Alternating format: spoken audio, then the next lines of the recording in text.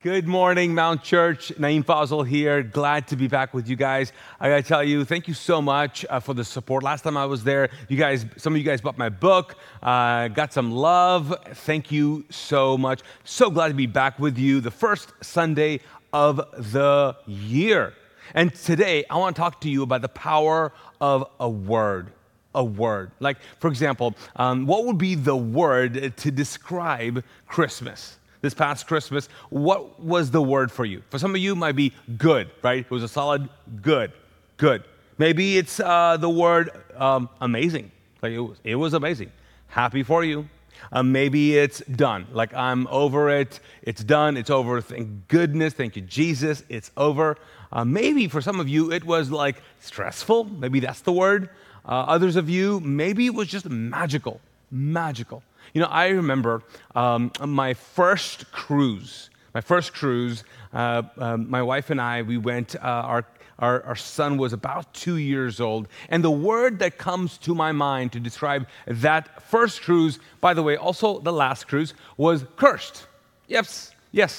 Cursed is the word that comes to my mind. Here's why. Okay, so my father-in-law took us on this cruise. He paid for it and was so grateful that he did that.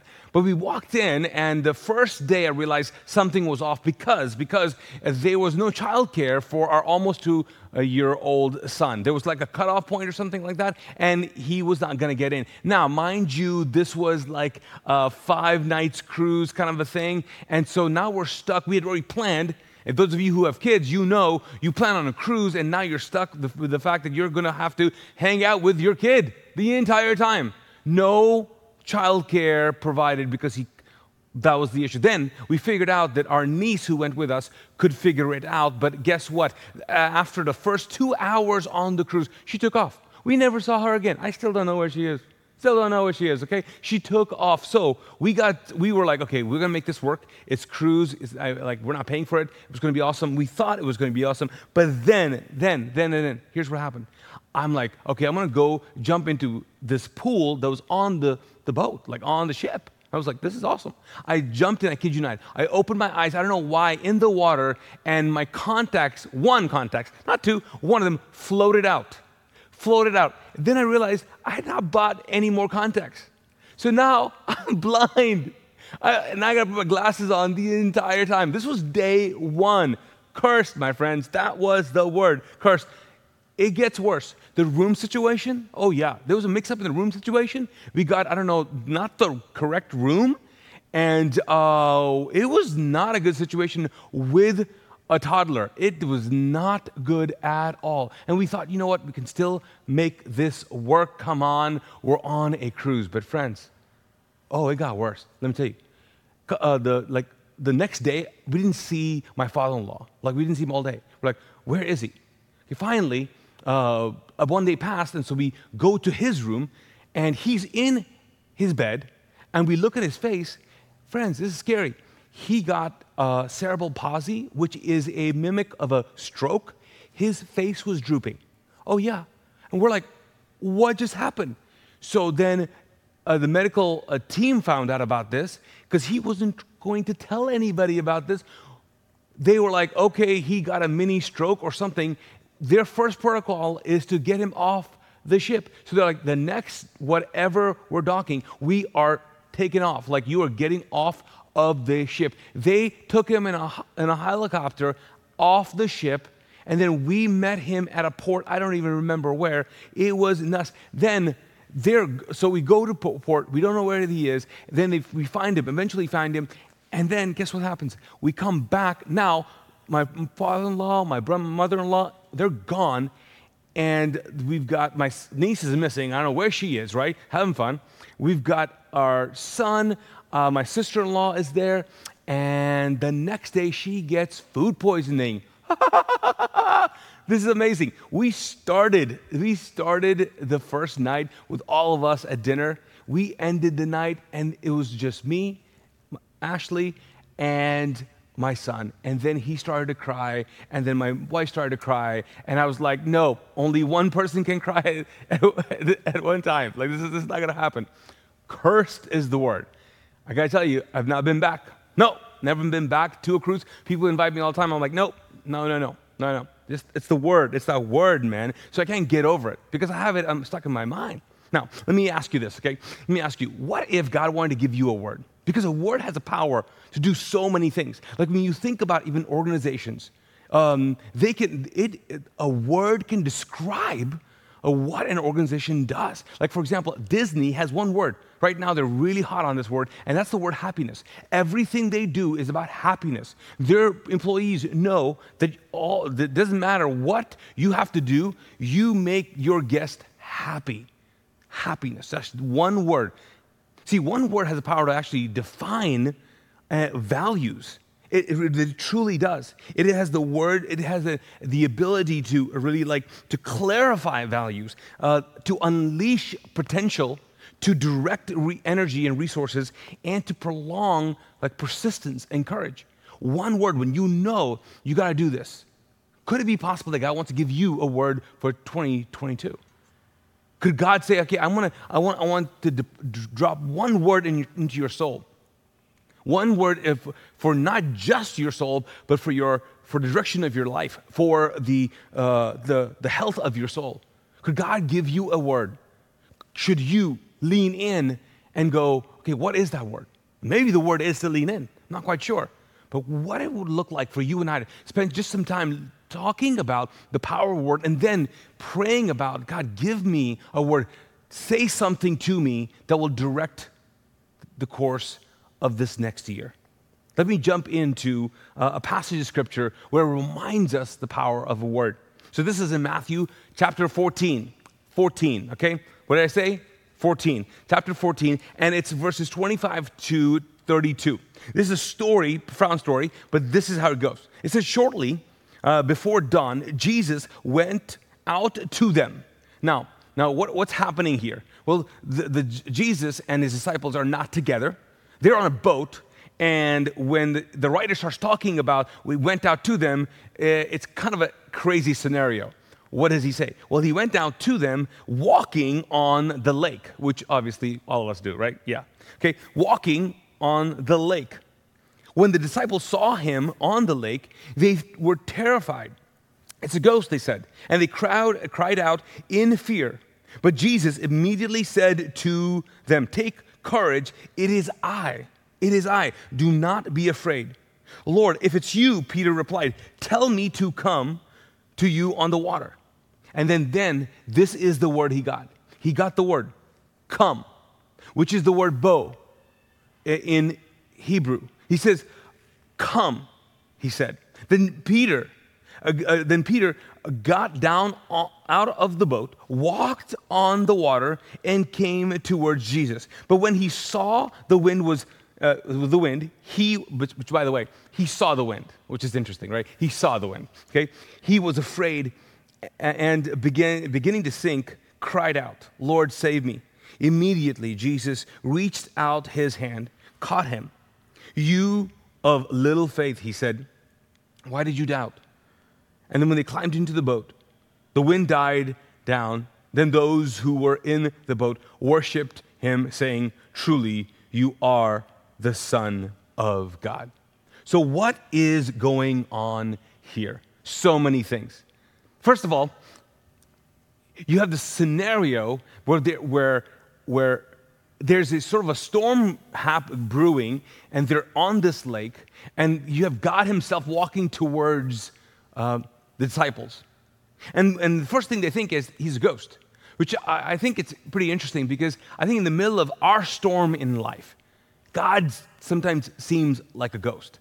Like you can't really recognize God. Right now, you might be like going through something and you're like, I was hoping that this new year, the second day, everything would change. But you know this and I know this, that the new year, the date changes, but you're the same person. And you have the same crisis, the same situations going on, the same season in a sense in your life. And so you don't know where God is. And here, they didn't know that it was God himself walking. Jesus was walking to them. He looked like a ghost. And then they were afraid. They're afraid. But then Peter starts the conversation, which he always does with Jesus, right? And he goes, okay, if you are really him, tell me, give me a word. Tell me to come. And the word is come, come. So like I mentioned, the word bo, and I hope I'm saying this correctly in Hebrew, it's interesting because bo hine is the male kind of word for to come. The word go, very interestingly enough, and I don't know how this works in Hebrew, is also the same word to go and to come, which is profound because it's kind of like the same idea of the word found in Exodus when God tells Moses to go and tell Pharaoh to let my people go. It's the same word. It's like that word has so much power. It has a power to, in one sense, to give you permission to do something, then also like the power to do it, and then a promise to accompany it. I think sometimes God gives us a word, I think it has all of those things. I think maybe God wants to give you a word that will, one, give you permission, in one sense, set you free. The other, it'll give you power. That word will give you power to strengthen you and expand your imagination where you go, oh, how am I going to accomplish this? Maybe He's going to give you the power to, in fact, do what He's calling you to do. And then maybe for some of you, the word will also give you a promise. It's a word that says, hey, if you step out, if you do this, you know I've got you. You see, when Jesus told Peter to come, I wonder if He was saying, Peter, come to me, but you're going to go out and change the world. When you coming to me, you're going to go out to the rest of the world. As He gets closer and closer, He begins to sink, which is interesting because you feel like sometimes, some of us, you feel close to God, but yet you feel like you're struggling with doubt. See, sometimes the closer we are to God, the more we have doubts about Him for some reason. The closer we are to Him, we struggle with our faith and His faith, His will and our will, what we see and He sees, and then we succumb to doubt. Which is interesting because you think people who have deep faith, people who are so close to God, don't doubt at all. But here you see as Peter is far away, he doesn't doubt, but as he gets closer, he begins to doubt. This is profound to me. And then when Jesus picks him up, He goes, you have little faith. Which again, that expression there is this big idea of when Jesus said, hey, this is, all you need is a mustard seed of faith. Now, the mustard seed is not the smallest seed by no means, but Jesus was illustrating that you just have to have little faith, just your little faith. And I wonder if He was like, hey, you have little faith, like I'm proud of you.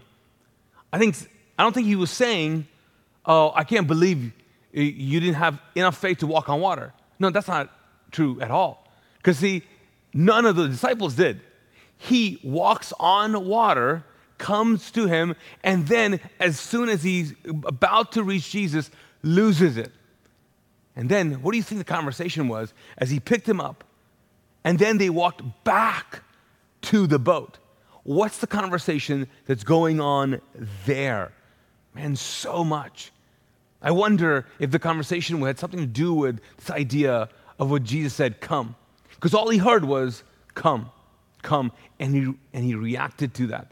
Because like I said again, that word in itself had permission, it had power and a promise attached to it. Could God want you to lean in the first Sunday and just get a word? What if you're looking at Him in the middle of your storm? Maybe you're looking at Him in the middle of whatever you're going through right now, and you're going, God, just tell me. Give me a word. Tell me. I'm listening. It's hard to listen. I'm listening. And maybe He would say to you, give you a word that will hold you up. But more than that, it would be the value that you live by this next year. It will be the direction that navigates you. It would be the word that helps you course through and makes decisions in your life. It would be the word to unleash some potential in you that, man, you've just allowed insecurity to imprison. What could be that word? What could be that word for you? Man, That would be interesting, right? There was a word that was given to Joshua. You remember that? It was kind of a phrase, but here's the word that was given to Joshua. Joshua 1:9 says, have I not commanded you, be strong and courageous? I still considered strong and courageous one word, by the way. Anyways, it says, do not be afraid, do not be discouraged, for the Lord your God will be with you wherever you go. Man, what could God be asking you to accomplish? What could God be asking you to attempt? See, I love this passage because it reminds us that God says, hey, the promised land is not just the promised land. The promised land is every step you take. See, you step onto the promise because you've been given the power and the permission. Like you and I have to understand that God's telling them, hey, I want you to be strong and courageous. I want you to move forward in life. And some of us feel like we're paralyzed. What would you attempt? What would you dare attempt this coming year? Because you heard God say, be strong and courageous. I want you to do this. Persist. Go for it. I want you to do this. What is that word for you? I remember when God gave me a word, and it was actually the word was, it was like, I think the first word that really resonated with me, and that was ask her. Ask her. Now, some of you guys are thinking, oh, he's talking about Ashley's wife, ask her to marry you. No, that wasn't it. The first time I heard that was actually in terms with my sister. No, I did not ask my sister to marry me. Calm down, okay? That was not it. No, it was Obia, and if you read my book, maybe you know about it, but my brother came to faith first, and then I did. But then the next year, my sister came to the States. So you know the story, I'll try to fill you in a little bit, but basically, when I finally did come to the States, I had been here for 1 year, and my sister, who's 1 year younger than me, got accepted to a college, to the college that I was in South Carolina. It's called College of Charleston. So she comes over, and we're pretty excited about this because she was the first woman in our family to go to college.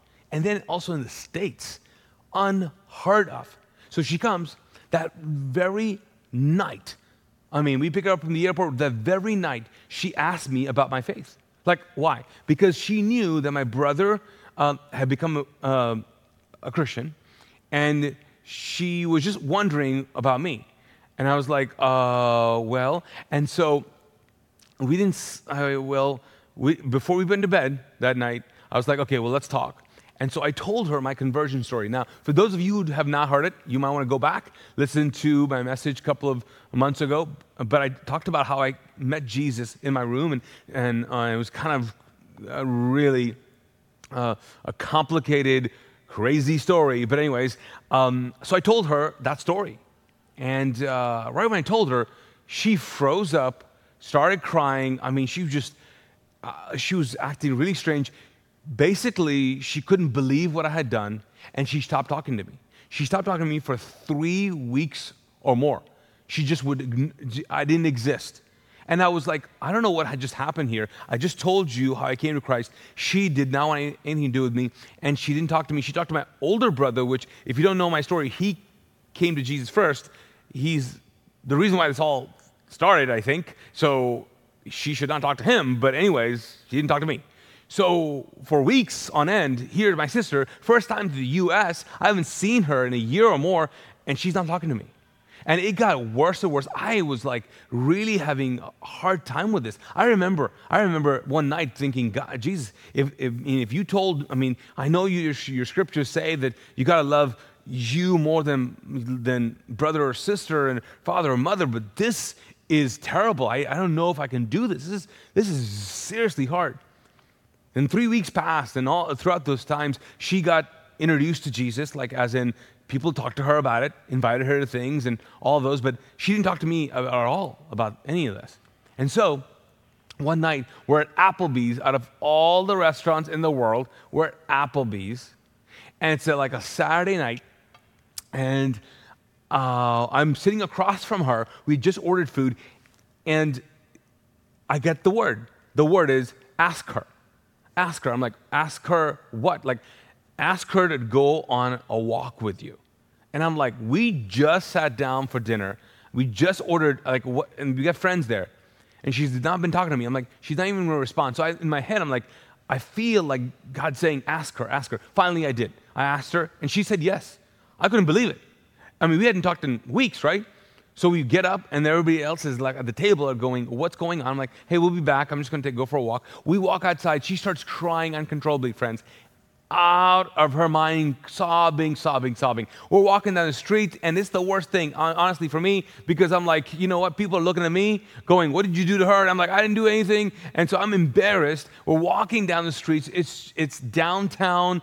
It's Saturday night, it's crowded, and I'm like, I'm paranoid because I've got this lady, this woman, my sister, crying uncontrollably. I'm like, oh, what to do? And I see this alleyway, alley, and I go, hey, let's go there, it's safe. And I go there, and I go, what's going on? And she starts talking to me about what's going on in her life, and God, and her struggle, and this and that, and I'm like, I don't know what to do. And then God leads me to pray with her, and she comes to faith in Jesus that night. I mean, there's a lot of details to that, but I'm like, what in the world? We come back to the restaurant, and I'm like, and they're like, where have you been? And I'm like, it's all good. And I turn to my brother, and I go, she's in. And he was like, what? And man, it was amazing that night. What a high. But man, it wouldn't have started with me not being obedient to the word, the phrase, ask her. Maybe God's depositing something in you right now, a phrase. And I don't know what that phrase is. I don't know what that word is. But man, does it have the power to give you life. Here, John 6, Jesus turns to his 12 and asks them, hey, are you going to leave? Because he gives them a word, and it's a strong word. And Peter replies, he says, Lord, to whom would we go? You have the words that give eternal life. We believe and we know you are the Holy One of God. See, some of you are stuck. You're stuck. And you know more than I know why. Some of you are, you just feel helpless. I'm not quite sure what happened. I know, but you feel like all hope is gone. There's no real way you can get out of this. Some of you feel like you kind of walked away. You kind of walked away from the faith a little bit, and you tuned in, and you're just wondering what's going to happen, but you don't know. You just don't know. Man, what if one word could set you free? One word could, like I said, could unleash potential, could direct, could break away the stuff around your potential. Like what could be that word? Psalm 107 says this: He sent His word and healed them. He rescued them from the grave. So as we close this morning, what is that word? Because I know this, that word will go out, and like the psalmist said, it has the potential to heal. And I believe it can heal your past. It can heal your present. I think it can heal your mind, your physical body, your perception, your identity. It can heal the insecurity in your life. It can bring a healing and a wholeness to you. Friends, the word that you need to press in, lean in, seek after will give you, man, it will give you permission. It'll give you power, and it comes with a promise. So, my question now is, what will you dare attempt this year, which you never did, you've never done? That's my prayer for us. Let me pray for you. Lord God, thank you so much. This is the first Sunday. God, it's significant. So I just pray, God, for some of us who feel like we can never hear you. I pray for just the supernatural ability for us to hear you. Some of us feel like we're so far away. We have wandered off. But God, you're so close. We just turn around and you're there. God, you have sent your word and you have healed us. Your word has the power to bring eternal life into our souls. God, I pray that we would lean in, seek after, and find the word that you've given us. So God, I pray, regardless what we do, I take the words from Joshua that says, let's be strong and courageous. God, I pray that we would be strong and courageous because you go before us. You go with us.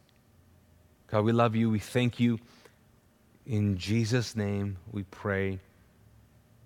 Amen. Amen.